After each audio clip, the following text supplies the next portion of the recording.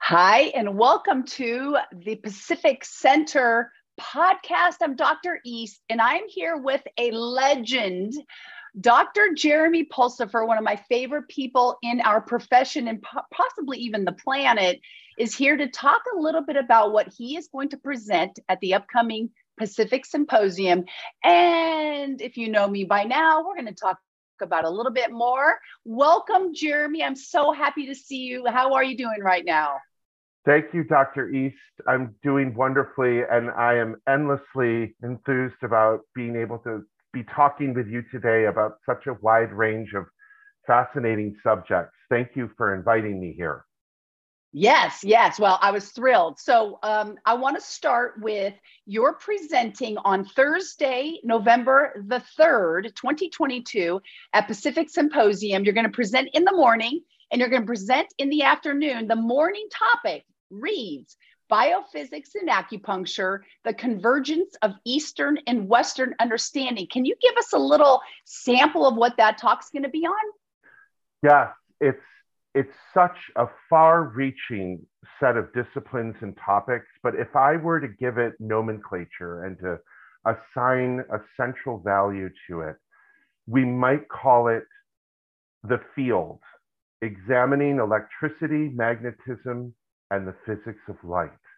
And that might just be to properly frame our consciousness in a series of ideas that will be discussed, but underneath it, right, in the subtextual realm and in all of the spaciousness that surrounds this, we're really talking about the all that is.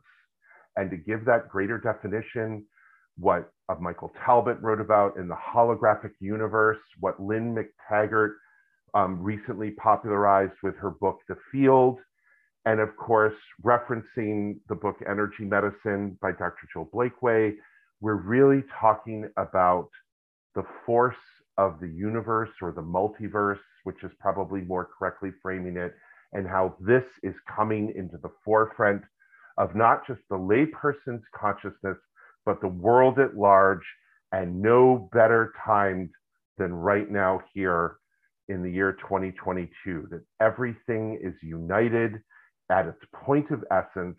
We are all one, and that every part of time and space is inherently and instantaneously informed by all other locations.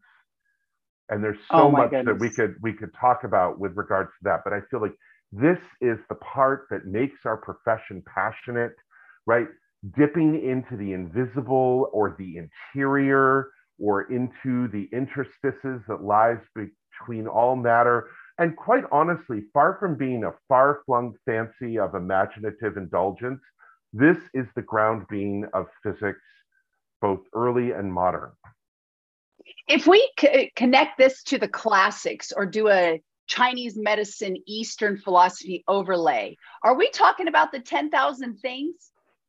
Yes, in fact, there's so many ways in which I want to enter into this subject, right? When we talk about the all that is and the mystery and the unwavering and ever expanding Tao, right? At its first cleavage and division into yin and yang, into dynamism and magnetism, that there are even further divisions that come forth from this, right? Into the five phases, the wuxing, right? And then we get into the elements. And this idea that's woven through the conference that's coming up at the beginning of November, which we're all so excited about, is there's a lot of discussion with all of the speakers this year about resonance, especially derivative of the classical texts and the origin of our medicine, right? So then when we move into the five phases, that under the banner of the element of fire are all these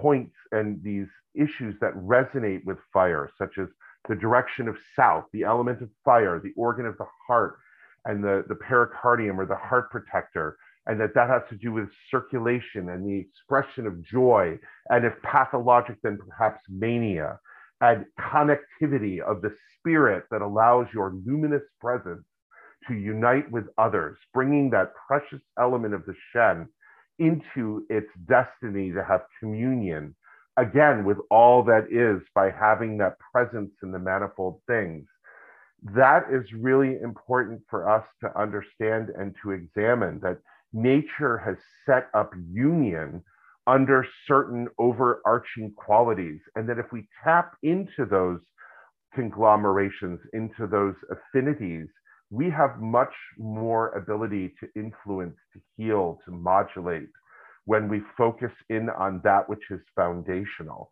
And if I'm going to speak to something in the realm of physics or in the universe that's tangible, when we look at the sun itself, right? This is so fascinating that you and I and everything in this physical realm is born of elements that were cooked in the belly of our star. This is one of my favorite images, right? That all matter that we are currently embodying, living through, that us as the witness of life in our unified consciousness are perceiving, was born in the center of our star.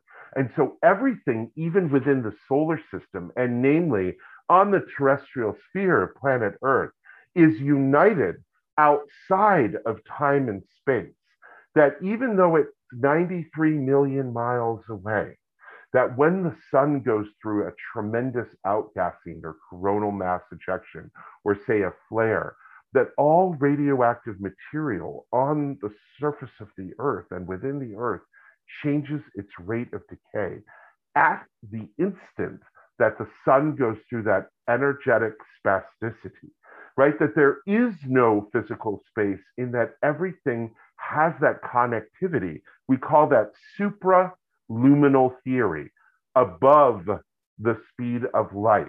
And so when people make these proclamations like we are all one, the all is connected, everything is effortlessly unfolding through proper flow under the great aegis of the Tao, on the level of physics, that is already established. I love it. Oh my goodness. I don't know how you're going to fit this into an hour in the morning.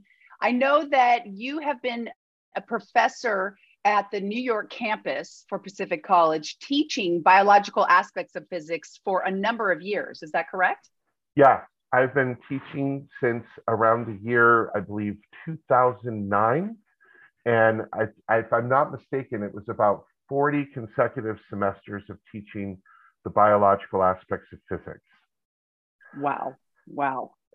And then also a supervisor at the clinic on the New York campus for 13 years. For 13 years, I've been supervising on the ground and teaching subjects relatable to this, and also very specifically, besides herbal medicine and classical channel theory and TCM channel theory, I really zero in on electricity and magnetism. So naturally, I cleaved to electroacupuncture. And one thing that we're interested in bringing early in the education of the students in the New York City campus is the endogenous opioid system and the relationship of how electricity stimulates it. And why we want to talk about the endogenous opioid system is because upon a cursory or superficial glance, people will look at that and say, oh, that's for pain. That's to regulate and neuromodulate nociception. And one of the things about the endogenous opioid system, particularly the mu receptors, which are very much have an affinity for what we call beta endorphin and enkephalin.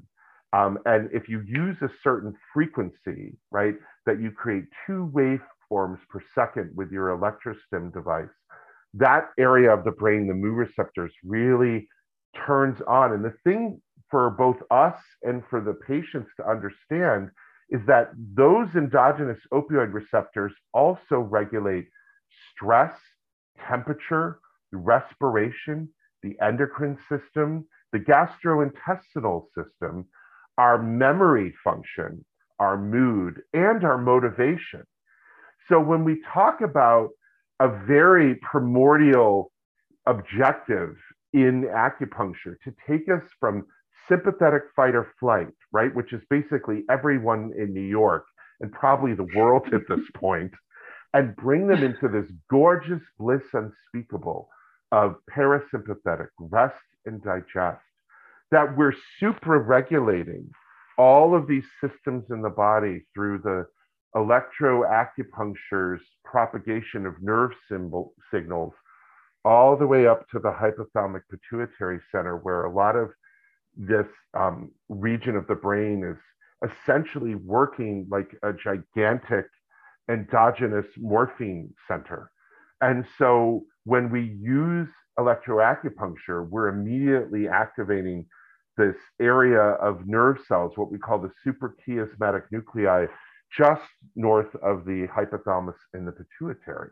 And why is that important in something like reproductive medicine? Well, the pituitary gland is involved in signaling to the ovaries, to the gonads, right, to the testes. And so if the very mechanism of how acupuncture is activating is stimulating to the reproductive centers, because the pituitary is involved in both, the applications are endless and quite powerful. What I'm hearing you say is acupuncture and electroacupuncture isn't just for pain. It can almost treat the 10,000 things. And you're segueing beautifully into your afternoon discussion, which is a 3-hour deep dive into electroacupuncture for reproductive medicine. I know you have a lot of experience here with your work at the Yin Ova Center. You are the reproductive medicine educational mentor there and have been for a number of years. So can you talk a little bit about, since we've kind of gone there just organically, what you're going to discuss in the 3-hour module, still on November 3rd at Symposium, where you're going to talk more about using electroacupuncture and reproductive medicine? Yes, I'll try to give you a cursory, succinct, and cogent overview of some of the main themes that we're going to be discussing. And one thing that I want to emphasize is manual acupuncture and all of the modalities that we've been working through the last several thousand years have great aptitude and efficacy just as they are. But in instances where there could be certain patterns of disharmony, such as severe blood stasis, or perhaps a preponderance or proliferation of damp phlegm, the idea of adding in stimulation to certain very strategically located acupuncture points can really optimize outcomes. So for example, when we're working in assisted reproductive technology in particular, which is quite a powerful series of stimulations unto themselves pharmacologically, we're talking about during the follicular phase when follicles are developing in the ovaries. If oxygen-rich blood, and if we wanted to get technical, the pulsatility index of the ovarian region of the arteries is not suffusing, if oxygen-rich blood isn't getting into those areas to help optimize energy demand for the growth of those follicles to grow as a cohort, to reach a certain size and dimension where the forthcoming retrieval can be fortuitous, then that might not develop in the way that we wish. And so what I've seen empirically is if we're using acupuncture, and there's been several IVF cycles where follicular development hadn't been as we had hoped, what I've noticed empirically time and time again is a tremendous increase in the amount of follicles that grow, and more importantly, that they're all growing in tandem to where the retrievals are extraordinary in numbers that we don't anticipate. And sometimes reproductive endocrinologists will reference that back to us through the patient. Sometimes we'll speak with them directly, but the patients themselves are like, I'm astonished in this 4th cycle that there was such a burgeoning of growth unlike any preceding cycle. And I'm going to try to take the yoke of power off of electroacupuncture and bring it back humbly as a mere instrument of all of this to acupuncture. Increases blood flow to many areas. It moves the chi, it invigorates the blood. And so that's the nature of acupuncture, to do that. Electroacupuncture is heightening that capacity, right?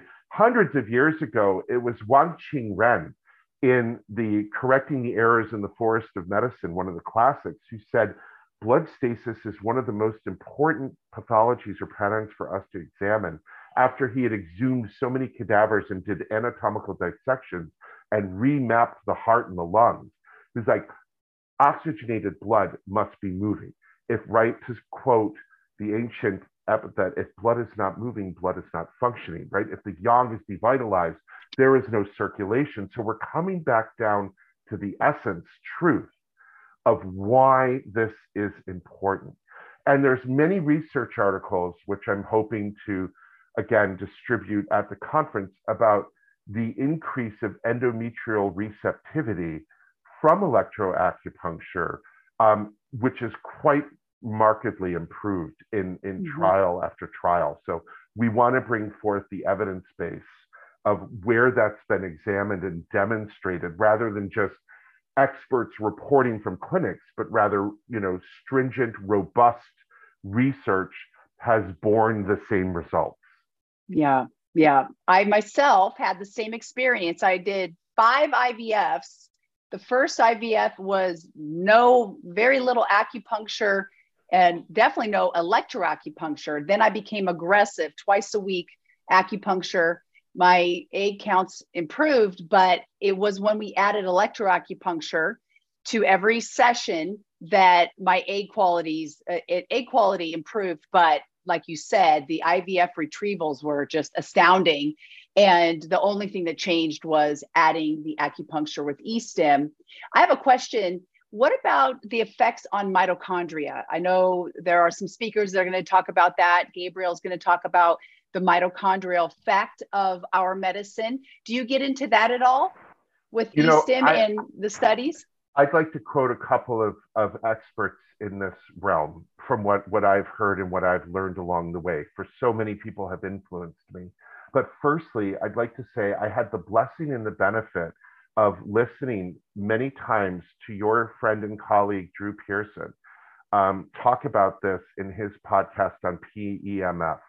And that was so captivating. And the thing that really grabbed me there was when he was talking about how we can increase ATP synthesis so that the mitochondria, the power factories of the cells, have the capacity to run through more energy demand. Something I'd like to talk about with microcurrent, relatable and under, again, the heading of electroacupuncture. There are many studies that have shown both microcurrent and millicurrent help the mitochondria increase ATP synthesis 500% within the mitochondria. And so I want to reference someone in San Diego who I've had, so many of us here in the East have had great fortune to study with him online, Dr. Michael Corradino. And he writes in his book, Neuropuncture, and in his lectures that he gives on Lorne's site, Healthy Seminars, which I highly recommend, about how stimming the point Sanyin Zhao, spleen 6, the great 3 yin intersection, which some people poetically and beautifully references the 3 sisters, that using electroacupuncture in the millicurrent amperage at the frequency of 2 hertz, stimming spleen 6 also achieves that activation of the mitochondria by heightening the processing of ATP. And so that particular system is thought to bolster energy in the body and defeat fatigue, and even help cellular metabolism in people with metabolic disorders such as syndrome X and diabetes mellitus. So right when Drew was speaking to that with you, I said, this is referencing all these other studies and examples from teachers and researchers about how electroacupuncture works in that system. And microcurrent in particular, I think because it's so soft, and this was something Drew spoke to about how in PEMF, right, we're working indirectly to use magnetism to induce the circuit flow in the meridians that need it. Like, it outlines where the deficiencies were and then goes in surgically and enhances that. And when Drew was speaking, it really spoke to me, because when we go in with acupuncture and electroacupuncture, right, there's a part of homeostasis where we want the body's innate intelligence to go in and augment what is in shortfall and diminish that which is superabundant. And so when we go in with an electrical circuit, it can be very, right, much you're putting that on in a very particular way.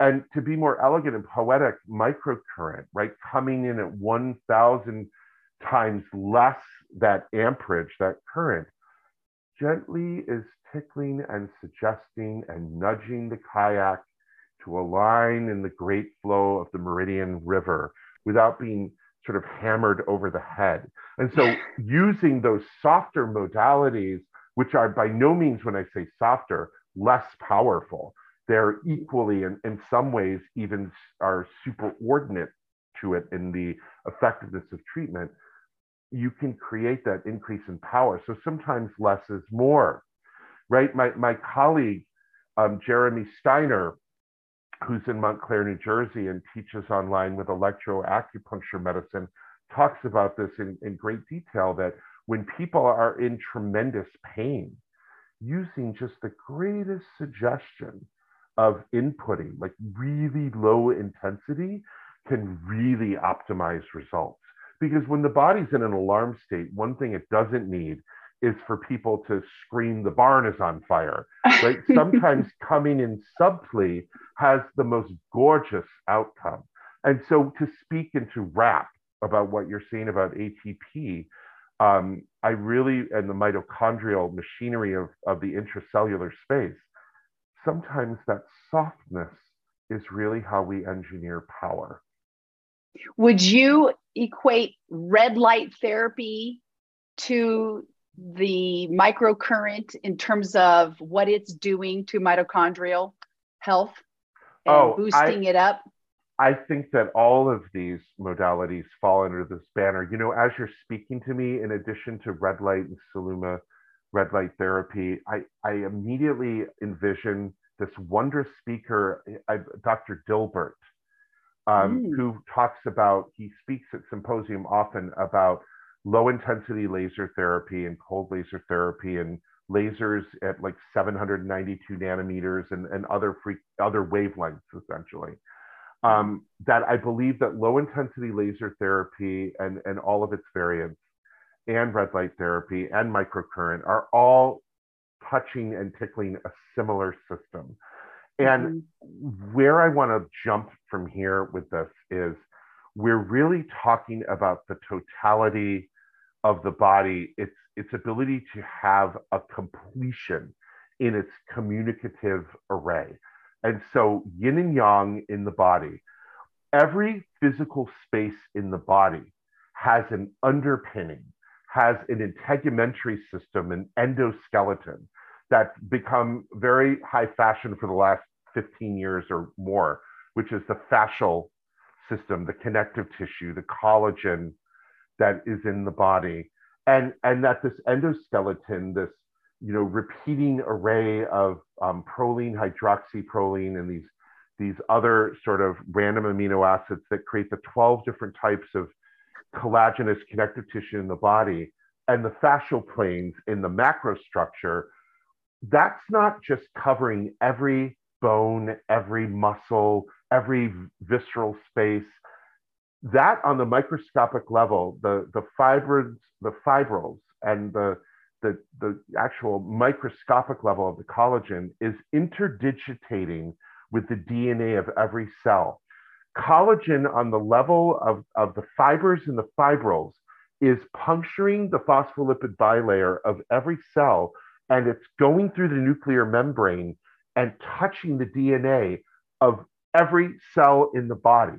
So mechanical information creates an endlessly repeating and vibratory stream of information that when I move my pinky ever so slightly, every other cell in my body is getting a mechanical framework or hologram of what's happening.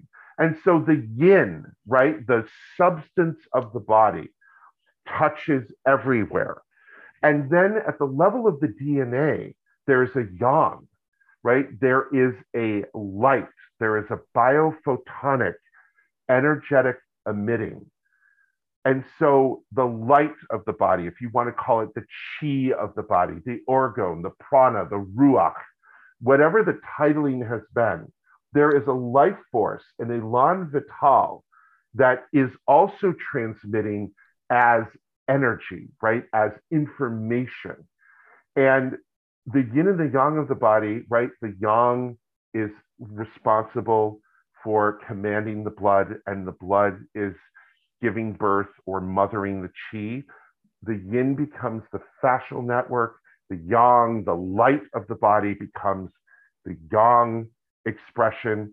And the common denominator between the yin and the yang that I'm putting here is that it's all being emitted from the DNA of every cell. And if you want to jump that now to the macro structure of the universe, before the universe was born, there was a yin scaffolding of dark matter that networked and formed an outcropping throughout all of what we call space. And at that key moment, when the light turned on, when gravity switched on and the universe was born, the yang sprung forth from the yin. And I want to draw that parallel between the macro structure of the birth and sustenance of the universe with our own bodies, because we are more than our DNA, than our thoughts, than our physical vehicle. We are the witness of life, living through in these unique nodal points of individuality, experiencing the universe itself. Why wouldn't the macrocosm be repeated in the micro? Of course it would be. And that's what we study in Chinese medicine, the microcosm within the macrocosm, as in heaven, as in below. I'm just so captivated by what you just said. And I know that what you were just discussing is more centered around your morning discussion. The afternoon discussion being on electroacupuncture and reproductive medicine. I have a question about that. And that is, somebody that comes to that 3-hour workshop with you, are they going to go home with protocols they can use to increase their own efficacy and practice in the field of reproductive medicine? Or do you discuss herbs in that as well? I'm just wanting to give them a little bit more info on what they'll be able to take away from the 3-hour talk at Symposium as well. Oh, I'm delighted to enumerate all the detailing there. This is going to be a discussion not just of electroacupuncture systems that can be applied directly to specific cases, but we're even going to begin with channel theory. And we're going to, very briefly as an overview, discuss Chongmai and Renmai, and really try to bring us back to the root and to the origin and to the elegance of the foundation of how we're working.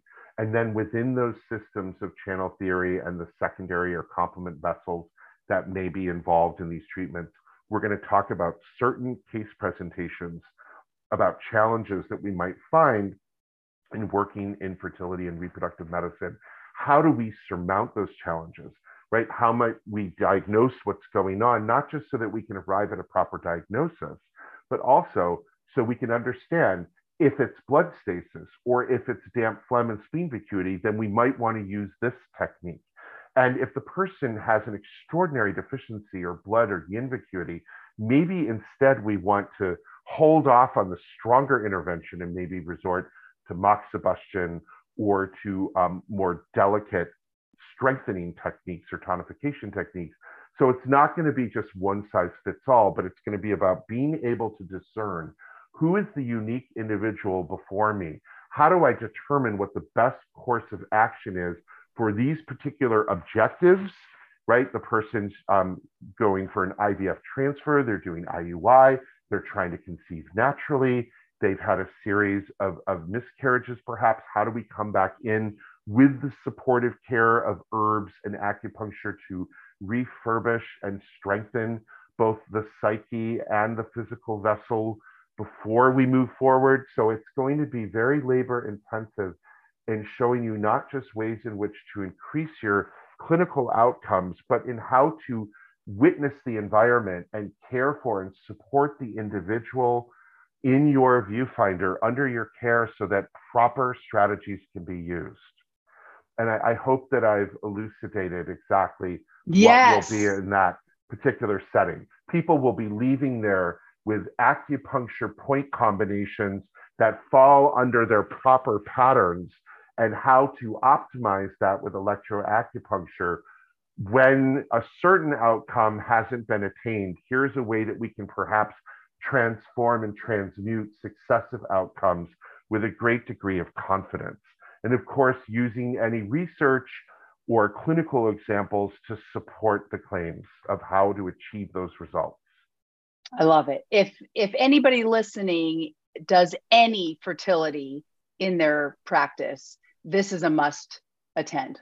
I would feel. And you remind me a lot of Alex Tiberi in that he was one of my professors, and I literally would listen to Alex Tiberi teach on anything because, so even if you're not in reproductive medicine or doing a whole lot of fertility, I feel very strongly that attending your afternoon workshop will give so many pearls for practice and successful practice, because there's an overlay. When you're working with reproductive medicine, you can overlay a lot of the concepts you're going to share with overall medicine and well-being, because I'm pretty sure you're going to weave in the field and the 10,000 things and the holographic nature of life and the microcosm of the macrocosm. So I want to encourage anybody listening to this to come see you on Thursday, November 3rd at Symposium. And I know it's not stopping there. You and I spoke before we started the podcast that you're getting more into sharing this wisdom with the world. Can you tell me a little bit about that? You mentioned Tel Aviv and possibly taking some of this information worldwide. Yeah, I've been pretty much localized to New York City for the last 22 years as both a student and as somebody who's taught and worked as a supervisor and worked in some fairly busy clinics here in Manhattan.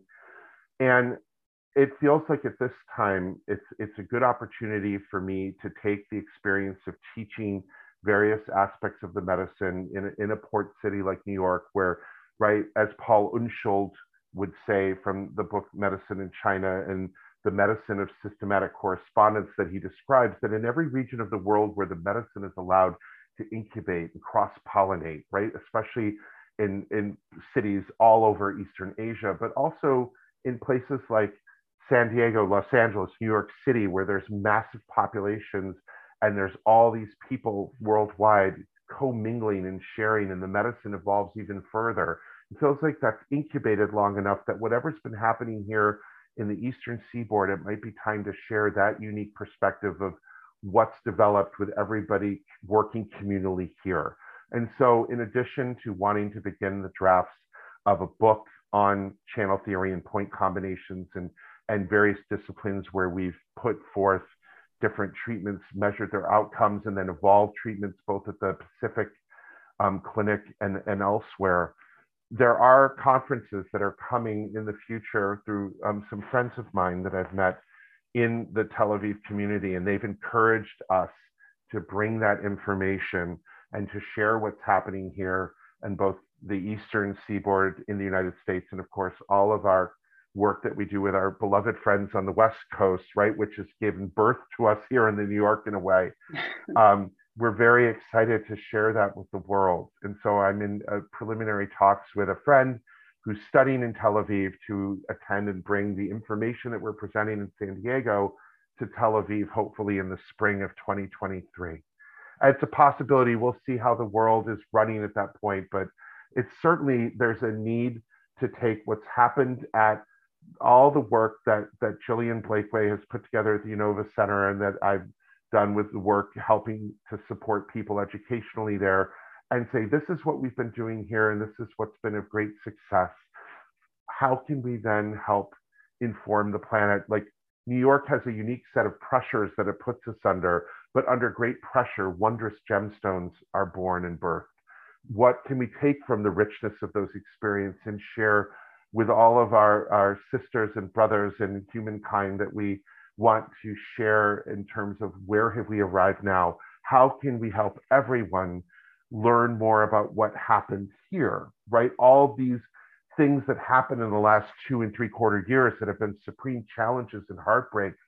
What did we learn along the way? What was the jewel box of those experiences, of those sorrows that can now bring joy and reharmonization to a world in dire need? And so those are some of the projects that we have on the burners.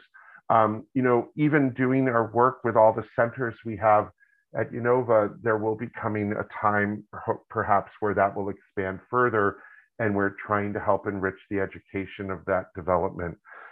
Manhattan has been a unique location on the planet for reproductive medicine and reproductive endocrinology because of the tendency for people to fly in to work with all these specialists, many of whom are on the east side of New York City and Manhattan.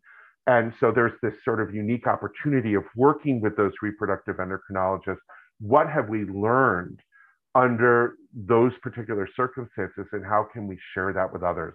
And I think that's the mission, is supporting our patients, but then supporting the community and our consciousness at large in the end. I love it. It's sharing that. One thing that occurred to me was like the 4-minute mile. As you go and share your successes, you're also sharing what's possible with the world. Just like the 4-minute mile, for many years, it was believed it wasn't possible. One person broke the 4-minute mile, then all of a sudden, hundreds of people were breaking the 4-minute mile. With you and your mission being out there, people are going to start to see that so many things are possible with fertility. Do you have any other stories around maybe your work at Unova or in fertility? I know you do. You are such an amazing storyteller. I don't know if you can share one success that comes to your mind.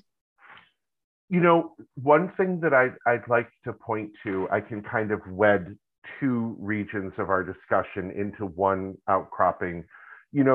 I think that we're at a point now where the history of human consciousness is about to make a absolutely stratospheric and prodigious leap into a whole new realm of being. And again, I'm referencing the recent podcast where you and Drew were speaking, which I won't get into as much here, but you're going to know that it's relatable when you were talking about artificial intelligence and what was the unique spark of consciousness interiorized to us as organic portals, right? As again, the bearers of the witness of life.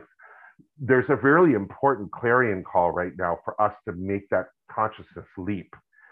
And I think that people in the past were reluctant to speak about such heady and outrageous subject matter, about the intuitive and the psychic and the awareness that everything is wedded together, as I spoke to earlier. And therefore, information could be instantaneously accessible to us in any given moment. And not just some people, but that some people might have developed their faculties through extraordinarily difficult moments in their lives or trauma. And some people might have been born into this, but I believe that these are just facets, again, that have been cleared or clarified more, and that everyone can work to open these faculties within them just by, as a first step, by turning their attention to it. And so I want to harken back to a very early part of childhood, when I was 7 years old, and I had friends that were traveling across the planet, and they were in London, England. And I was sitting with my mother, and I looked at her and I said, Michael's grandfather just passed. And they were in north of London at the time. And my mother kind of went ghostly white and got her bearing. And I think she had a memory of something like this happening before, and she scribbled down the information. And her godchildren were who we were speaking to, my close friends. And when they returned from England a few days later, they called us to notify us of the passing of their grandfather. And my mother had intervened in the conversation. It was like, when did that happen? And the lineup was to the minute. And the point isn't here to be like self-aggrandizing, like, look what I can do. But rather, I've heard from people in our profession, because we're empathic and sensitives and open, right, that we have this willingness to move in again, the subtleties and the beauty and the elegance of energy medicine, of vibratory medicine, that these are talents that come up for many of us. And I think that what happens is that in addition to our intellectual acumen and our ability to interpret and to analyze and to be reductionist and to come to conclusions, that there's a part of us that's just knowing.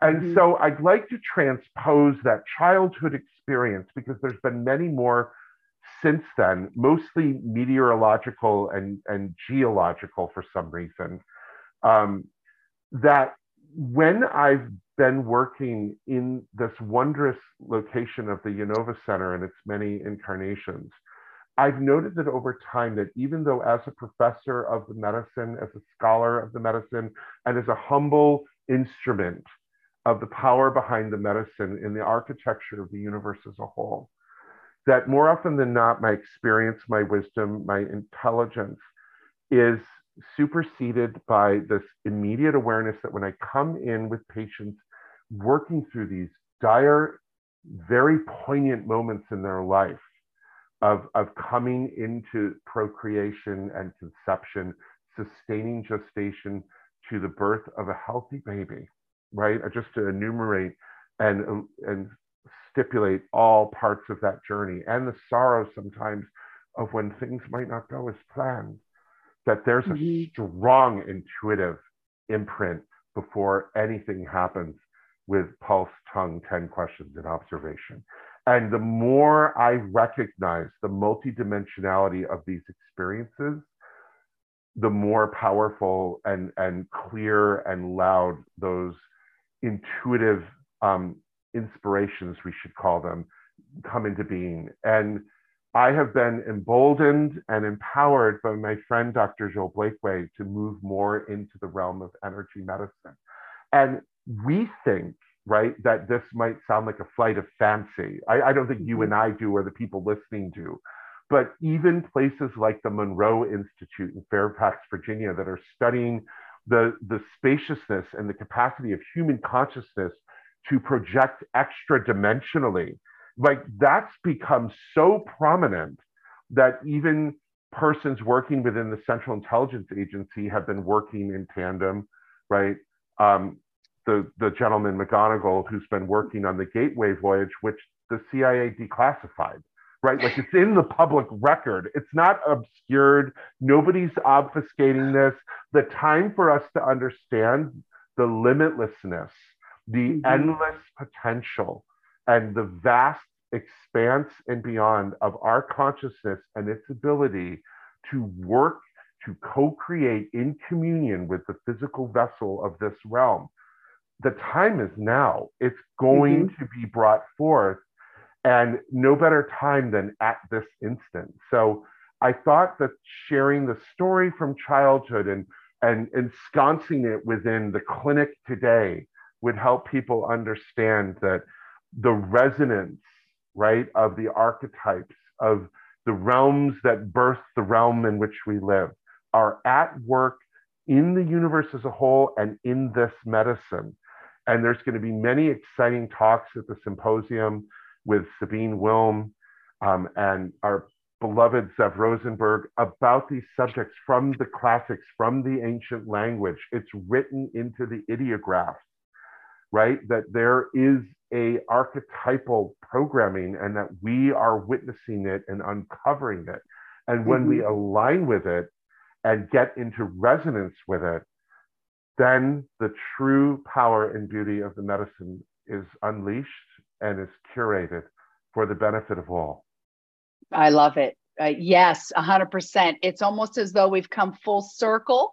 The theme of symposium, and underlying theme is return to the classics. And what you're discussing was discussed in the classics. I, for one, absolutely agree with everything you said. In fact, in February of this year, I spent a week with Joe McMoneagle at the Monroe Institute and studied under him.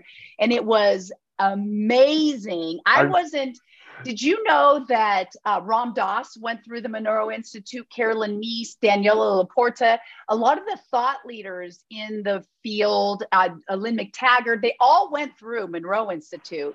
I also want to mention a prominent Western physician, Dr. Zach Bush, would agree with absolutely everything you're saying at this moment. He was a Western trained physician who found the same information that you're revealing and uncovering, the oneness of it all, the universe, how we were created. And he shares many experiences like your 7-year-old experience, that we're all connected, that we're transhumanal, like we go past the physical realms. And this could be a whole other symposium.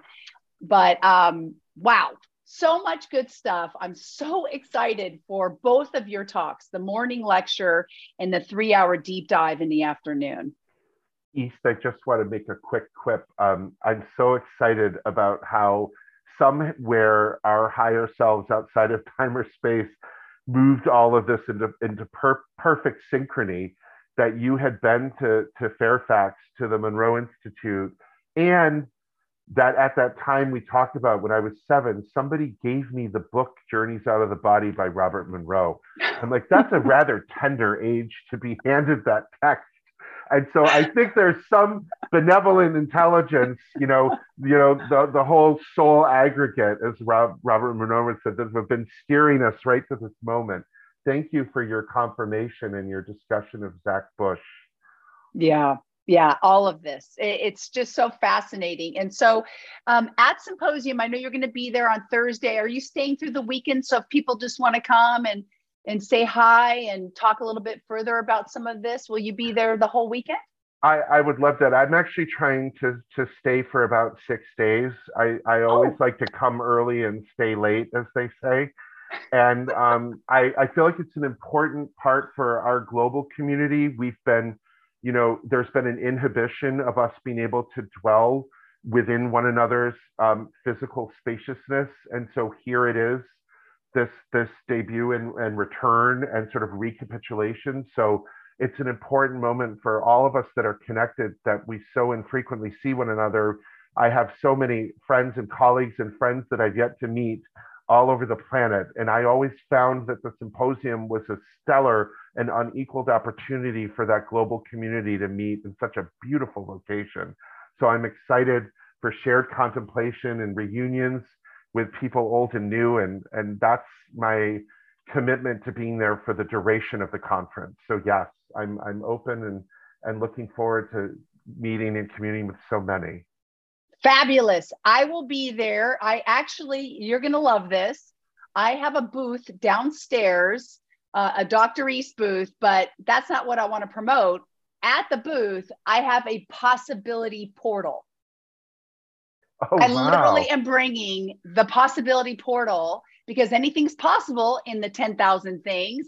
And so I am welcoming everybody, shoes off, of course, for respect, to step into the portal, state their intention to the universe, the cosmos.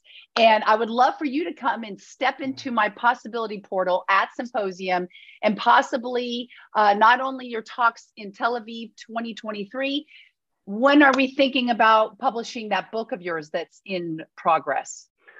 Oh, well, it's my hope that that comes into being in 2024. I'm going to spend the next year ahead beginning to put that into some kind of greater scaffolding. But I feel like I have a duty, having been in this, again, this beautiful center of industry and thought, situated at Pacific College for so many years, right? Having been in that building in the both versions in Manhattan for over 20 years, to record and to write and to give a sort of a portal or a perceptual window to how did everything develop here in this unique point in space and time. And I'm hoping that allows the medicine to continue in a way that might be advantageous to anyone who would read it. I think that we've had a unique kaleidoscope of events and insights, and so I'm eager to write it all down. Yes, and I'm eager to read it. Yeah. I'm eager to read it. So step into that portal. Let's bring this thing into the material world so we can all get our hands on it, or Audible or Kindle. But regardless, I'm sure I'm not the only one that is eager to read what you write. Well, thank you so much for your kind words and your graciousness. I've been really looking forward to speaking with you and seeing you again. And this has been such a great opportunity to warm up and to prepare and to preface and to really glean even more insights in how to make this a worthwhile experience. It's going to be worthwhile. That is an understatement, my friend. So please come see Dr. Jeremy Pulsipher Thursday, November 3rd. I'll be there as well for the duration of the conference. Yay. We are kicking off a live in-person Pacific Symposium 2022, and we hope to see you there. We look forward to seeing you there. Thank you again for the blessing of your presence, East. My pleasure, my friend. I can't wait to see you. See you in a month. Bye. Bye for now.